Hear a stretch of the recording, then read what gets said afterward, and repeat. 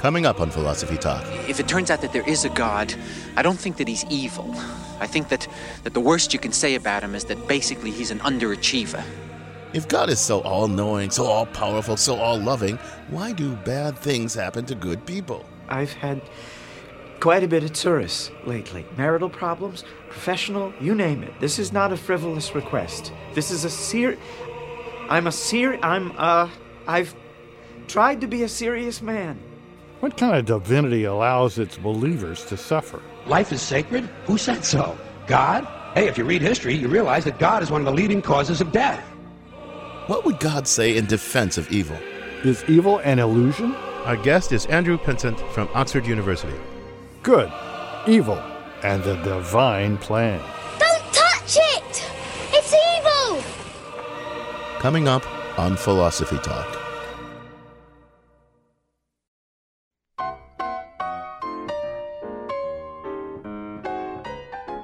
Welcome to Philosophy Talk, the program that questions everything. Except your intelligence. I'm John Perry. And I'm Ken Taylor. We're here at the studios of KALW San Francisco. Continuing conversations that begin at Philosopher's Corner at Stanford, where Ken and I are professors of philosophy. Today, we're asking about good, evil, and the divine plan. Our question is this: if God knows everything, if God is all-powerful, and if God is benevolent, then why did God create a world with suffering, evil, and injustice?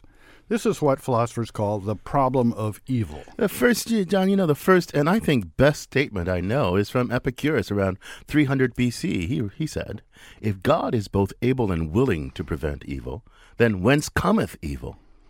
Is he neither able nor willing? Then why call him God?" Evil is a problem for religions, like Orthodox Christianity, that posit a perfect God. Such a God should be all-powerful or omnipotent, all-knowing or omniscient.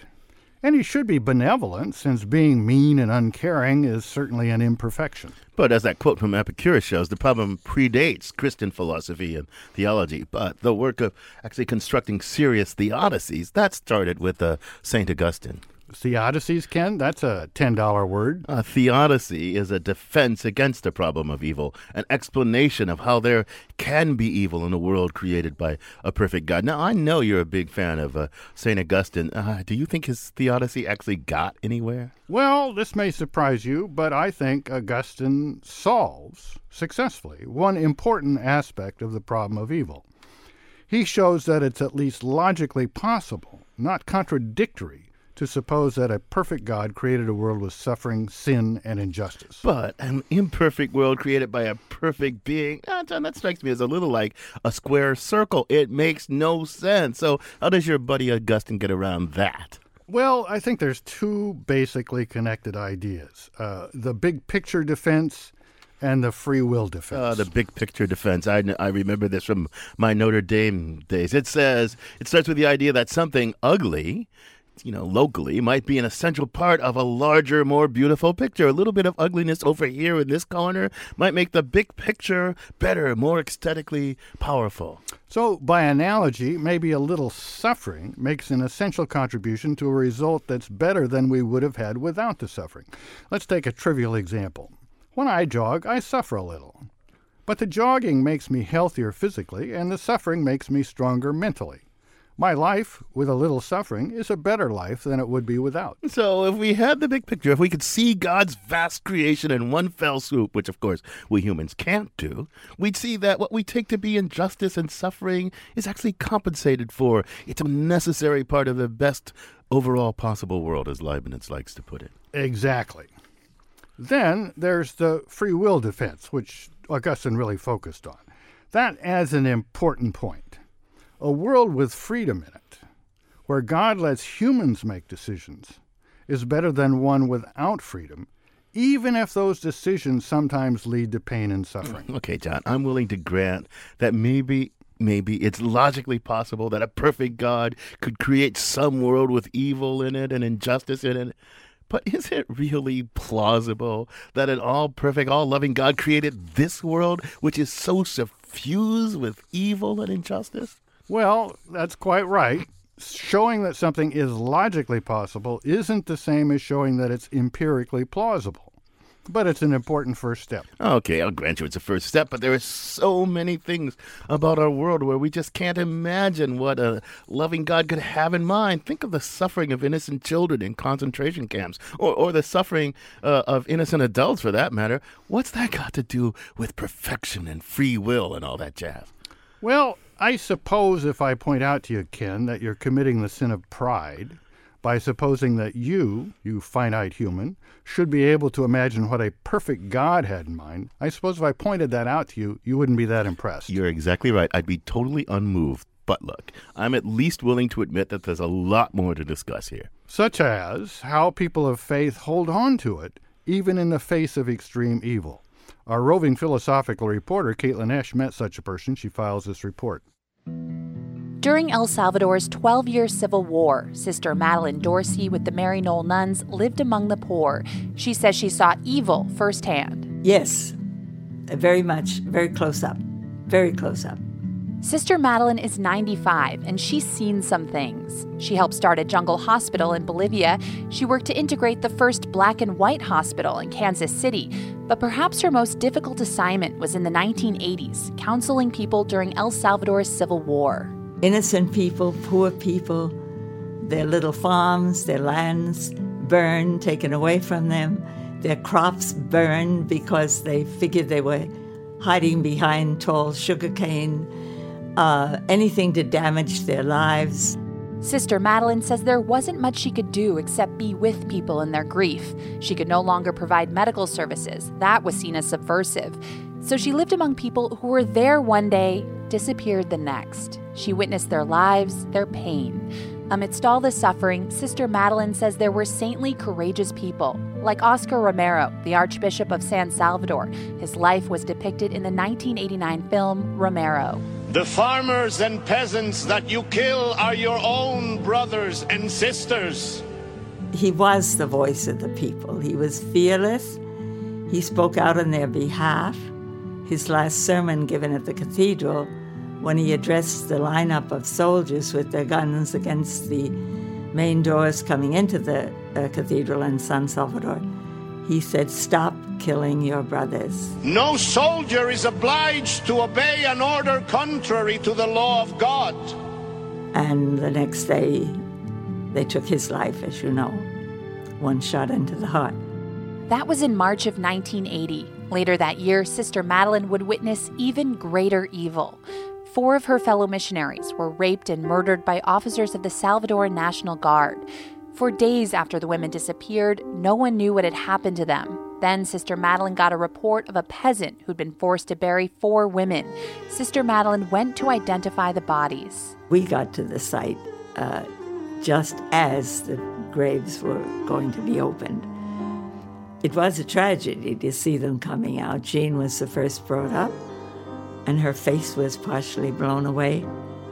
Apparently they'd all been shot in the head, and she must have turned her face, or they destroyed it. I don't know which. We couldn't go too close, and then we fell down on our knees and prayed.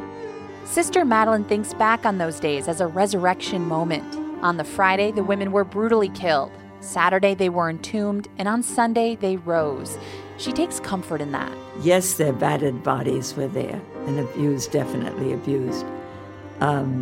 But they were with God. Sister Madeline says there's no question evil abounds in this world, but she does not see it as part of God's plan. I don't think evil is ever God's plan, ever. I think we, human beings, take sides, and I'm going to say we take sides with the devil. Sister Madeline sees all conflicts as a battle between good and evil, God versus the devil, and she's devoted her life to helping people. I think evil in times like these has the upper hand, but that's not in God's plan. I think that's why good people remain with poor, suffering people and try to help them come through their ills or seek justice for them and peace for them.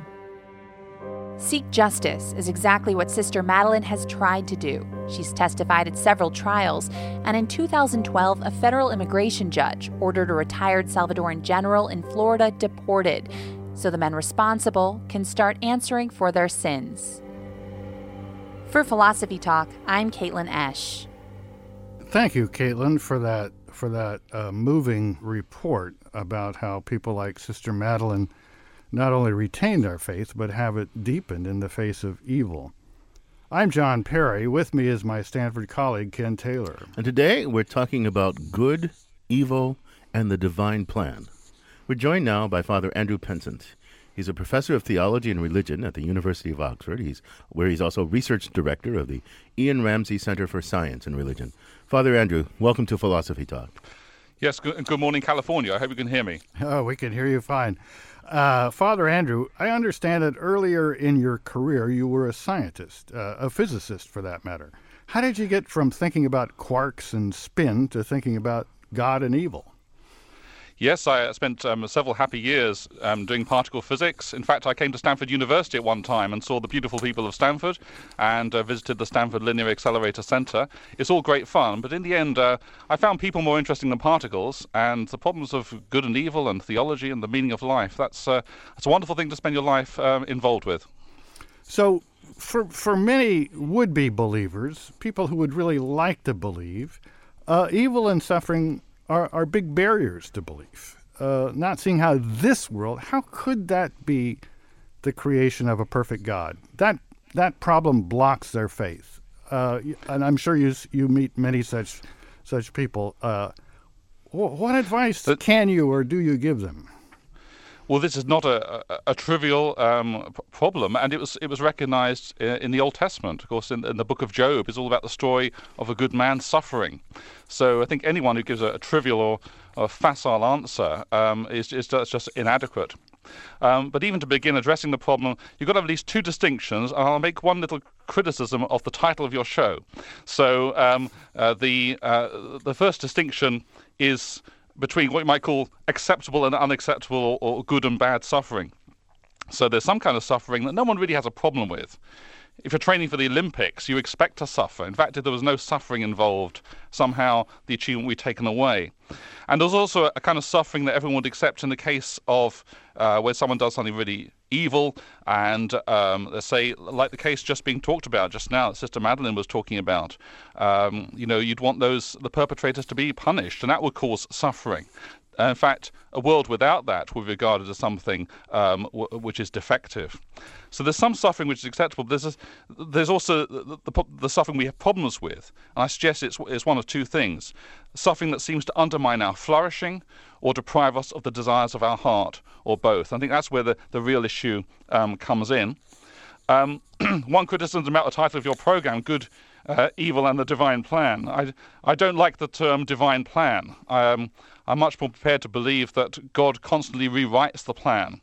It's like playing chess with someone who wants you to win, and we keep making the wrong moves, and the other player keeps compensating. That seems to be the story of the Old Testament: constant human mistakes and a kind of steadily rewritten plan. But now, in that respect, as I understand things, you would differ from Augustine, who thinks God is outside of time and space, and this idea of his interacting, and although it definitely has Old Testament credentials, doesn't seem to fit very well with that.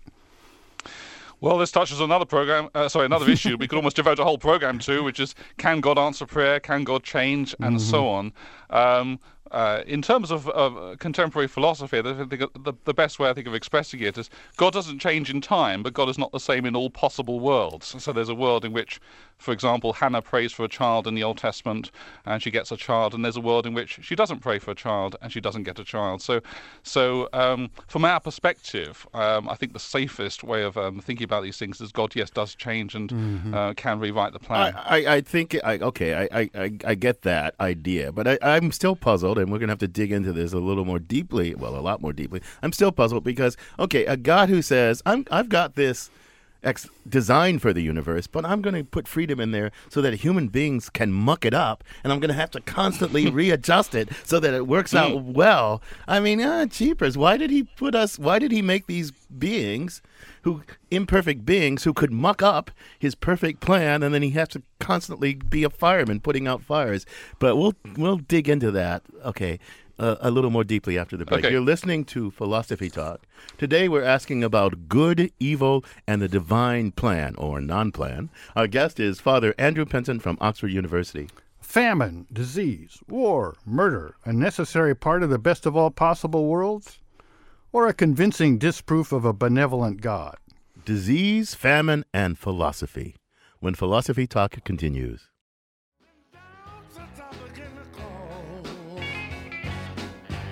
If it wasn't for bad luck, you know I wouldn't have no luck at all.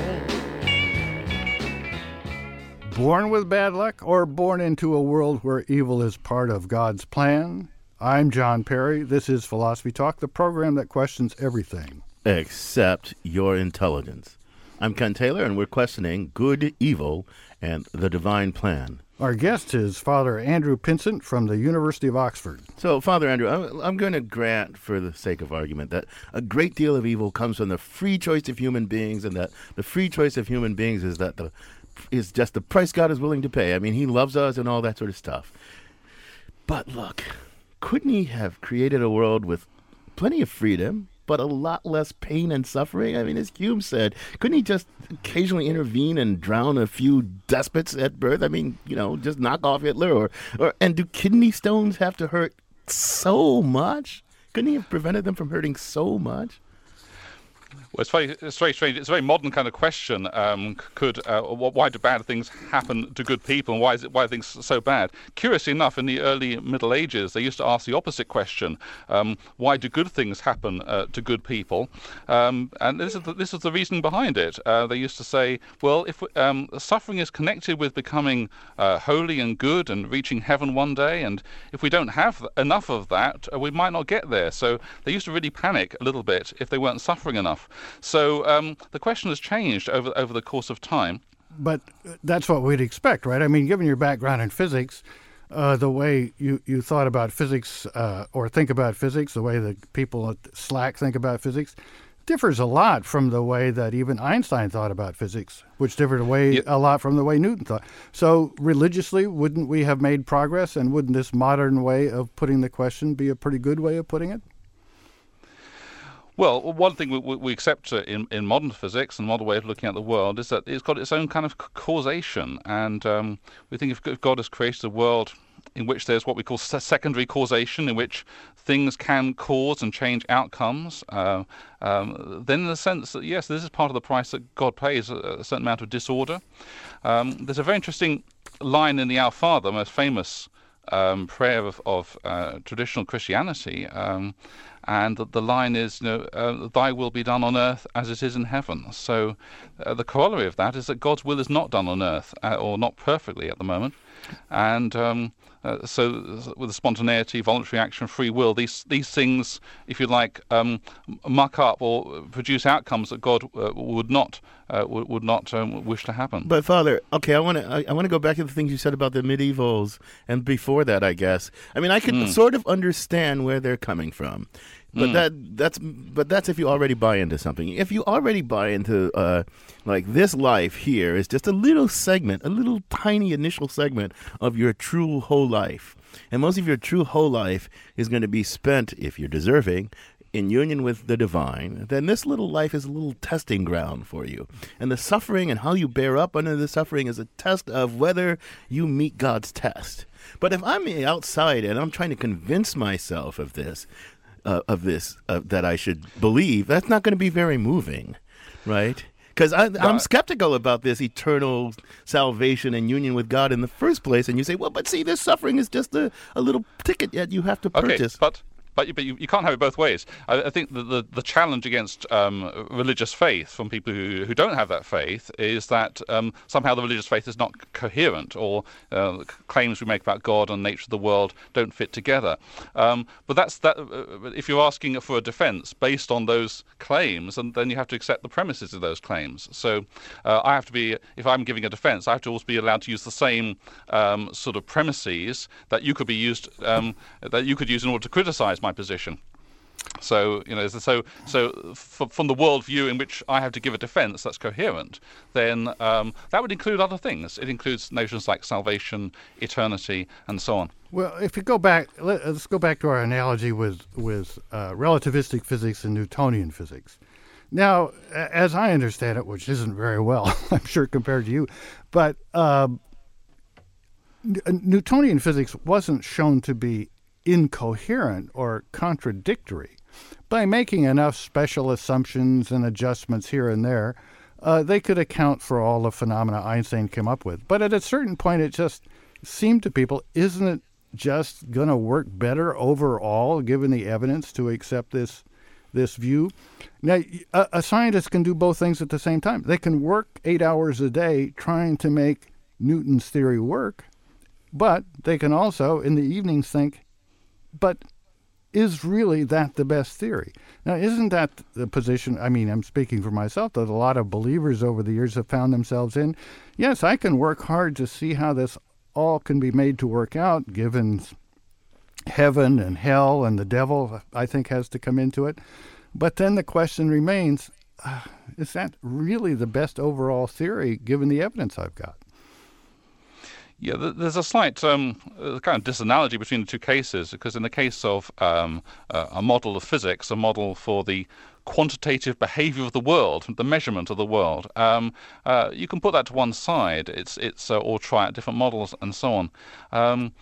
Issues of God and faith, they go a lot deeper. One's whole life, in a sense, can be founded on these things. So it's a little bit different. It's not so easy to sort of take those things and sort of set them to one side and put something else in place and so on. It's a harder task, I think. Father, I want to go back to again. I think I understand what you were saying to me earlier, but I want to try something out. Okay, I kind of grant that what people call the logical problem of evil, is it logically possible for a loving, benevolent God to create a universe suffused with suffering and evil and injustice and all that? I kind of grant that you can solve that by having, like, for example, this view that, well, our life here is just a little tiny sojourn. It's like the little testing ground, but it doesn't really matter. I kind of grant that that's logically coherent, but I still wonder, gosh, why does God have to do that? And why should I care or believe about a God who says, well, I'm going to put you to the... I had a theologian once tell me on this air, I said to that theologian, I said, what should a Jew who endures Hitler's concentration camp and holds up and doesn't despair, and when he meets his maker, she meets his maker, what should that? And says, God, why did you do that? And God, what is that person supposed to say when he meets... And that theologian, Sir Richard Swinburne, said to me, he's supposed to say, thank you, God. Thank you, God, for giving me the opportunity to show you what I've made of, to hold up well under the most intense pressure. Thank you, God. Okay, can I just the way it's being phrased, I don't quite agree with. Okay. So when you talk about a testing ground, it sounds like a sort of a quality assurance production line for a silicon chip or something. And that's not how Christians would regard this life. C.S. Lewis expressed it, I think, very well. He said, "In this life we write the title page of what we are to be in eternity," and God is seeing what kind of eternity we want to have, if you like. So that's a slightly different way of thinking about it. But your example of the Jew in the concentration camp and what he would say to God is a very interesting case. In fact, Victor Klemperer. Now, Victor Klemperer suffered appallingly under the Nazis, and he lost his academic position, I think in 1935. and he felt he'd been deprived of the chance to really flourish. He wanted to write a great academic book. But secretly, during the time of the Nazi regime, he kept a diary. And that diary has become one of the most important documents now of the Nazi era. He did actually achieve the desire of his heart to write a great academic book, but not quite the way he expected. So even though a person might not be aware of it at the time, that doesn't necessarily mean that that person will not be able to flourish eventually and even achieve the desires of his or her heart. That's a deep and penetrating answer. I want to go back a little bit, though, to the analogy I gave you before. Let's shift to philosophy. As a philosopher, I'm a compatibilist. I work, it's important to me that compatibilism is true. I try to work out that's for our listeners. That's a view about free will and determinism, or free will and God's knowledge. But it's not an existential problem for me. I don't really think it's important that I really find out the truth of that. I just want to do my best with the theory that I came up with. But it seems to me, insofar as you're right, there's a disanalogy between the physicist trying to decide between relativity theory, his defending Newton, his day job, and whether he should believe relativity theory. And the believer, I think there is a disanalogy, but I think it goes the other way from what you say. I mean, I can't put aside the question of whether I can, really make sense of the beliefs I'm basing my whole life on. So it seems to me that I appreciate that lots of people like Sister Madeline, people who face evil in a way I haven't, find their faith deepened, but I don't. I'd like to figure, and how can I ignore that problem? Yeah, it's interesting. The whole problem of suffering can be approached from an atheistic perspective and a theistic perspective, and it's a very, very different way of doing it. The atheist sees a logical problem. The theist just wants to know why. It's not a question of doubting God's existence. He wants to know why this is happening. That's the book of Job in the Old Testament. Interestingly, the theist is not.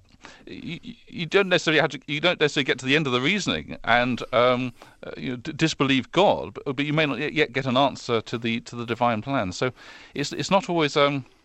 It's a problem that can be addressed from very different perspectives, and it's not necessarily a game changer for belief in God. Well, true, but there's the atheist, there's the theist, and then there's the teenager in all of us, the one who hasn't made up his mind, and that's the one that I think the problem of evil is the big problem for. You're listening to Philosophy Talk. We're talking about good, evil, and the divine plan with Father Andrew Penson from Oxford University. We'd love to know what you think, and we have Peter from San Francisco on the line. Welcome to Philosophy Talk, Peter. Yes, good morning. I wonder if the good Father could explain how a loving God could require a man to sacrifice his son to show his belief in God or whatever. Our caller is talking probably about Abraham, who was told by God that he had to sacrifice Isaac, and then Isaac was given a last-minute reprieve. And this is a topic that Kierkegaard wrote long and to some people quite convincingly. Well, about. Eloquently, I'm not sure convincingly, but the problem, God tells Abraham, go and sacrifice your son. Kierkegaard says this is a great paradox. The ethical name for what God asked of Abraham is murder your son. Of course, the big picture to start with, of course, the son Isaac survives, and it's very easy to look back on those things and think, gosh, that's all very primitive. We actually do, I would say, sacrifice children today to expediency and other things, but that's another big issue. With the case of Abraham, there's a bigger picture of his whole life. So Abraham is called the father of faith, but actually he keeps messing up. So when he's asked to leave his land and his family, he brings Lot with him, and that turns out to be a bit of a disaster. And then he appoints his steward instead of having a son, and then he has a son by a slave girl instead of by his wife. And all the time he keeps hedging his bets. Now, the test of Abraham can be interpreted as Abraham being asked, do you trust God? Do you trust that Isaac will survive and flourish and become the father of a great people, even though it seems naturally impossible? And Abraham had trusted God in the past when it suited him, and now it doesn't suit him. So it's a question of whether he's going to put his trust completely in God in the particular circumstance of that very unusual life. And Father, in contradiction, this is how Kierkegaard takes it, in contradiction to everything that reason and ethics and the universal, as Kierkegaard puts it, right? Everything that ethical life requires of us, God says, I'm going to ask you to suspend that, and you're supposed to do it, and that Abraham somehow is able to do it, right, he's supposed to be the great exemplar of faith. Do you take faith to be as irrational as Kierkegaard takes it to be? He takes it to be utterly irrational. No, I do not. But to understand Abraham's decision, you have to understand Abraham's life, and he's already sacrificed one son. He drove his other son out into the wilderness. That was the Ishmael, the son of Hagar. But that suited him, and Abraham's being asked to resolve a conflict in his own heart. And yes, it looks as if Isaac can't survive. Abraham is assured, however, by God that he will survive and become the father of great people. So it's a kind of supernatural trust. And in fact, that's exactly what happens. And Abraham is promised, of course, his descendants will be more than the stars of heaven. And that is actually what happened. Okay, so look, the Kierkegaardian view of faith is as irrational, and we have to take this leap of faith in the face of, doubt and anguish and despair. We can get to what he calls resignation, but reason can get us to resignation, but it can't get us all the way to faith. Now, you might think that the problem of evil is something that we can never rationally get our head around, and that we just have to take this leap of faith. Believe that God has a plan. You can never have any evidence for the plan, but just believe. Is that how you want us to approach it? Well, plan, remember, isn't quite the right word. Well, has a sort of plan. Has a sort of combat. Has a sort of combat strategy. Yeah. Constantly rewritten plan. Yeah. Kind of like my GPS, who keeps giving me good directions, and I screw it up, and it very calmly comes back and says, please make a U-turn. Nice. But I'm asking you whether you think we need to take a leap of faith, or a leap of faith in the Kierkegaardian way that takes us beyond reason, or can reason satisfy itself that, okay, I can do this. I can believe in the face of this. Well, it's the kind of faith is not it's not about belief in an everyday sense. It's the root of what we call a second person relationship with God, an I-thou relationship with God. And getting close to God is difficult. Allowing God to come close to us is difficult. The crucible of suffering, history suggests, is often the way it happens. And here's an example that Max Hastings used in one of his accounts of the Second World War. So there's a Red Army soldier who's never been taught how to pray. And when she comes under fire from the guns of the Nazi armies, suddenly she starts making up prayers. So from God's point of view, that's actually a good outcome. What does it take to get close to us? Sometimes it's only crisis, the crucible. You're listening to Philosophy Talk. We're talking about good, evil, and the divine plan with Father Andrew Penson from the University of Oxford. In our next segment, we'll get further into whether the abstract ruminations of philosophers can provide actual comfort in the face of real pain and suffering. Do you think God made the right choice in giving humans freedom? Or would you rather be more constrained, but in a happier, less suffer-infused world? When Philosophy Talk continues.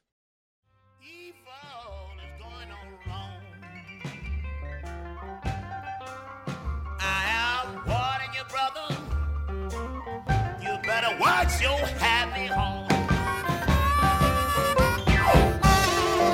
What kind of divinity lets its believers suffer evil? The topic is good, evil, and the divine plan, or at any rate, interactive strategy. I'm John Perry. This is Philosophy Talk, the program that questions everything except your intelligence. Our guest is Father Andrew Penson from the University of Oxford, and we've got a caller on the line, Gina from Berkeley. Welcome to Philosophy Talk, Gina.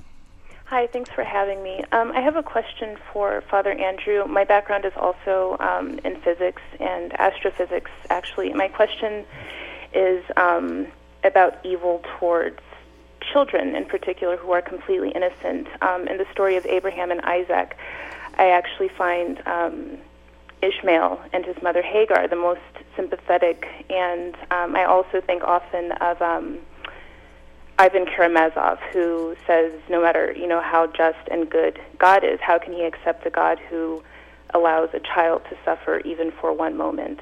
And so maybe you could sort of pull those together, and I'll take that off air. Thank you. Father Andrew, were you able to hear that question? Yes, I did. Okay, Very good question. Thank you. I wish I could give such a succinct answer. I think it will be. There's a problem with debating all these things in the abstract. It can sound cold and heartless, and I think the most convincing kind of response is, if there is a response to these kinds of problems, is the particular stories, and we have to do what philosophers do quite a lot, that they tend to be a bit guilty about. We have to tell stories. And with in the case of Christian history, it's the stories of the saints, and even the child saints who suffer. In the end, what's extraordinary is this kind of flourishing that they have even long after their death. And the fact that, insofar as we're able to tell these things, they often get the desires of their hearts. Now, here's an example of a saint I'm very fond of. It's Saint Therese of Lisieux. And she wasn't exactly a child, but she was very young when she died. She died at, young by modern standards, she died at 24 of tuberculosis, and she wanted to be a missionary. She never left her convent, and she wrote one exercise book. This would seem to be a pretty stunted life and a bit of a failure. Now, when I came back to Oxford University in 2009, a small part of her bones was visiting Oxford, and we had thousands of people coming to pray in the church where the bones were.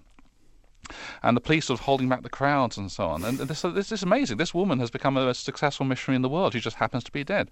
But she got the desires of her heart, but not always not perhaps in the way that she expected. So the big picture does matter, but it's got to be a concrete big picture. It's got to be in particular stories, particular lives that we know of. Perhaps if I could give one other example, because this touches me. So in the year 2000, I was a priest training in Rome, and I had the privilege of serving the Mass for Thomas More. He was declared the patron saint of politicians. And I was given the privilege of carrying, yes. Was that a good thing for him? Yes, along with lawyers, actually. So this is good. They got a powerful saint there. So I carried the cross into St. Peter's Square. On my left, there were two figures I recognized from the news. One was Madeleine Albright, and the other was Mikhail Gorbachev. And I was amazed. I thought the last General Secretary of the Soviet Union came to a Mass to honor Thomas More as patron saint of politicians. And but when More died, he would have seemed to be on his own, a complete failure. He didn't seem to get everything. He died in he was locked in the tower. Most of his friends deserted him, and he had his head cut off. So, the big picture does matter, and it's what's amazing is the fruitfulness of some of these lives in the long term. Well, Father, I'm loving talking to you. You think of things quite differently from me, and rather than object or try to come to agreement, I want to spend a minute exploring some issues that really interest me. Sure. Going back to Augustine and free will. Now, Augustine, I mean, based on my unscholarly and inept reading, seems to feel like God came to think he'd made a mistake. He gave Adam a kind of free will that didn't work out. And then after Adam, he gave us some lesser kind of free will. If Adam wasn't going to obey God, our bodies weren't going to obey our minds. That's the way some people put it. Do you think Augustine was right about that, or do I have Augustine right? Do we have a kind of a deficient kind of free will, which wasn't what God really had in mind when he created the whole place? That's a very good point. Just to clarify this issue of freedom, it's very tempting to think that freedom is sort of something we add on to what we are as human beings. That wouldn't be the way that Thomas Aquinas, for example, thinks of it. If God takes away our freedom, we just cease to be. We wouldn't be the kinds of beings that we are if we weren't causes of our own action. So. So it's not an optional extra for what it is to be a human being. It's certainly not an optional extra if we're to be loving beings, because without freedom you can't love. It would just be a caricature. But in the case of Augustine, what he's picking up on is the fact as we get closer to God, we actually gain a kind of freedom over ourselves as well. There's a kind of harmony. So. as we go into darkness, if you were, of sin or vice, we begin to become internally disordered. We both love and hate at the same time the thing we're addicted to. So I think that's what he's picking up on. But Father Augustine, but the problem with that is that the first humans, by the story, were as close to God as one could be. And they still did this thing that it's fascinating. Yeah, it's fascinating. Yes. But I want to ask you about something else. Look, I love the stories. I love the inspiring stories. And I live this. I tried to believe for a long time, and I gave it up. And I once said to my father, we were talking about the problem of evil, and he said, "Haven't you ever read Job, son?" I said, "Yeah, I've read Job." And, well, you got all these questions, but I'm going to say to you what God said to Job. Basically, he put it in very colorful language. Where the heck were you when I created this vast thing, dude? Like, how dare you? But I just don't. A God who says. That's a sin of pride argument. Yes, I know. The God who says, trust me, don't question me. I've got a huge comprehensive plan, although I don't really have a huge comprehensive plan by your lights, because I put Hitler in there, and I know he's going to muck things up, but I'm going to make the adjustments. But too late to save you from his crematorium. How am I supposed to? I just can't get my head around such a God. It's worse than Dostoevsky has one of the Karamazov brothers. It's much worse. It's not just it's generations and generations of human suffering unredeemed. Because look, Jesus doesn't come along until pretty late in human history, right? And you can't get redeemed from this suffering unless you take the one way. So all this unredeemed human suffering, God created this for what reason? Come on, make me feel that there's that he's not just giving me the finger and saying, "Don't dare you question me, boy," because that's what the Job story seems to me to say. Well, it's the story of Job. It's there's a subtlety with language. When God says, "Where are you?" That's actually the very similar question he asked to Adam in the story of the Garden of Eden. Because the very first question after the fall is, "Where are you?" Which is a very funny question for God to ask, because presumably God can't lose anything. So what's going on here? And the way I would interpret it is it's a kind of freezing over of the heart. The heart is no longer responsive to God. There's an image that I've sometimes used. It's not careful not to be misinterpreted, but it's a kind of a spiritual autism. It's like as if we're put into a state where we don't respond properly to God spiritually. And breaking through to that is hard, and God may permit a certain amount of suffering to break that through, to melt our hearts. So in the story of Job, it doesn't look as if there's an answer, but what's interesting at the beginning of the book, he's really a kind of religious prig, if I put it like that. So he starts off doing all his religious duties right, and God blesses him. I'll do this for God, God will do this for me. But by the end of the book, it's he says, I want to see the face of God. I want to love with God the things that God loves. It's actually and actually he gets new children. His children have died at the beginning of the book. He gets new children at the end of the book. But Father, let me interrupt you. I really want to challenge you a little bit here. Okay, sure. Because I didn't get to do this to priest at Notre Dame. Go ahead. But look, I suppose I am deeply sympathetic to humanity, and I survey the vast amount of human suffering over the whole human adventure. It's an immeasurable amount of suffering, as Nietzsche puts it. And if one could endure this, he says, you would have the humanity of a God. But the question is, can I endure it? I open my heart to humanity and its suffering. Okay, and I want to redeem that suffering. You say, oh, God, in the end, but this plan that I can't comprehend, that is allowed to be interrupted by the Hitlers, right? And then God's going to make some adjustments sometime.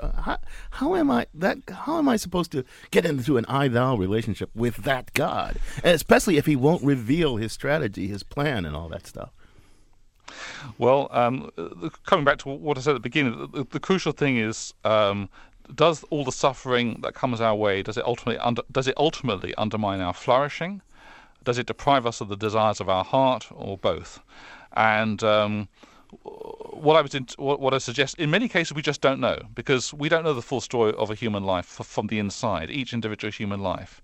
In some of the interesting stories, and that we do know of or have some insights into, which for me would be some of the stories of the heroic saints, what's interesting is that despite the suffering, there is this flourishing, and they fulfill the desires of their hearts, not always in a way that they expect. So that gives me hope.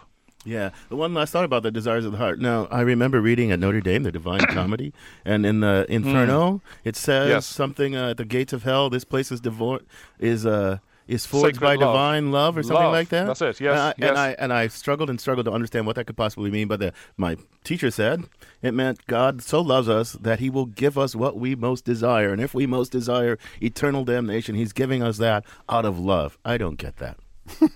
Well, people, I guess putting it slightly differently, people who don't want God will not be forced to spend eternity with him. I think that's partly what Dante is saying. What's interesting is not everyone suffers in hell. But to get back to a question Ken raised, but in the case of limbo, they're not actually suffering.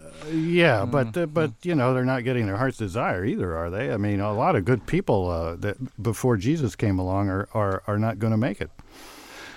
Actually, that's not quite true. Well, at least not in mainstream Christianity.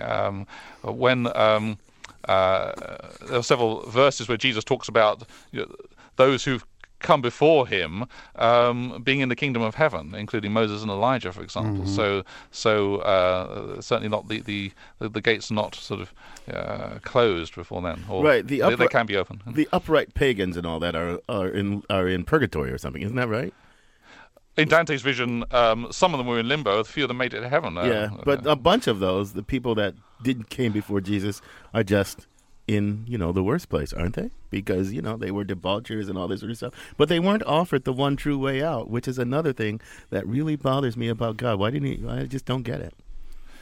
Yeah, I think this is actually the issue I find most challenging. So, does everyone get the same chance? The traditional teaching of Christianity is that everyone has sufficient grace for salvation.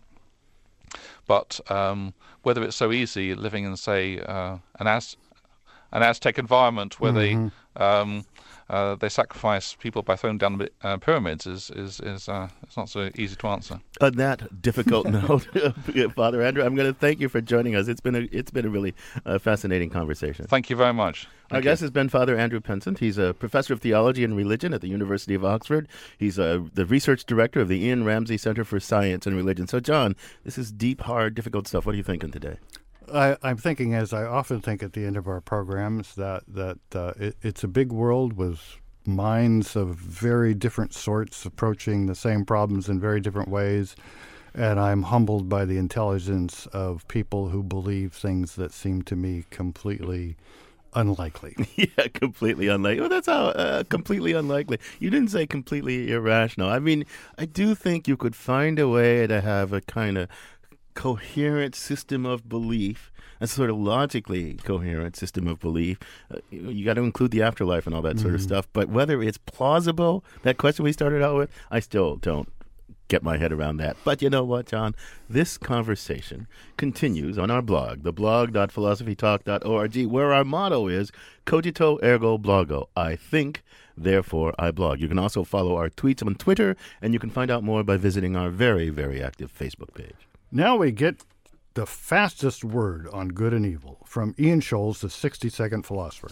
Ian Scholes. Not being a church-going man, issues of theodicy don't often occur to me. The question, if God exists, why is there evil, doesn't really resonate. There are many possible answers, after all. God doesn't like us. God has a sick sense of humor. God doesn't care about us one way or the other. God cares about us, but his attention wanders, kind of like owning rabbits or an ant farm. God is not the nice person he says he is. Of course, I'm not thinking about great evils. I'm thinking of, lying on your job application, looking up the answer when you're doing the crossword, card counting in Vegas, telling your kid there's a Santa Claus, and so forth. These do not require the presence of guilt. Other evil actions may require guilt, though many of these are debatable. I mean, running a red light, is that evil? It could be, I guess, if you hit somebody and run away. Is cheating on your spouse evil? Well, what if your spouse was the result of a forced marriage, and the person you're cheating with is the person of your dreams? Is gossip evil? Taking drugs to win a game? Evil can be relative. Meat eating, for instance, wearing leather, driving cars, voting for Obama, joining the Tea Party. There's always some moralistic tongue clucker out there to tell you that eating chicken is wrong or that owning a machine gun is a God-given right. As for the big-ticket evils out there, like serial killing or mass murder, don't most of them require the presence of some belief? The belief that Jews are holding back Germany, for example, or that false consciousness is keeping communism from transforming the planet, or that God wants you to decapitate brunettes. Those who believe in a merciful God have a hard time reconciling that with Charles Manson or Hitler. Not being a believer, I'm more bothered by the existence of evil than the ambiguity of a ubiquitous good. Besides, there are many gods out there, the god of Christianity, Islam, and Judaism, but also the dead gods of ancient Greece and Scandinavia, the gods of Hinduism, Krishna, and H.P. Lovecraft. In Cthulhu's world, I can say with confidence, humans don't really matter. At any rate, I would suggest that evil, by and large, is a human province, and God doesn't really enter into it, except as an excuse to commit it, or a reason not to. But if you're going to believe in an all-powerful God, infinite, merciful, the whole 9 yards, there are other troublesome mortal matters. Why do we have disasters, floods, earthquakes, or plagues? Why do we get sick in the first place? Why do we suffer? Why do we die? Why do we know enough even to ask these questions? Why do we have bodies? Why do we have time? Can't we just bask in God's eternal presence and say bye-bye to this corrupt mortal flesh? I mean, come on. Failing that, why isn't everything puppies and sunshine and true love and chocolate? Riddle me that, oh wise ones. I'll be over here in the corner, cheating on my income tax. I gotta go.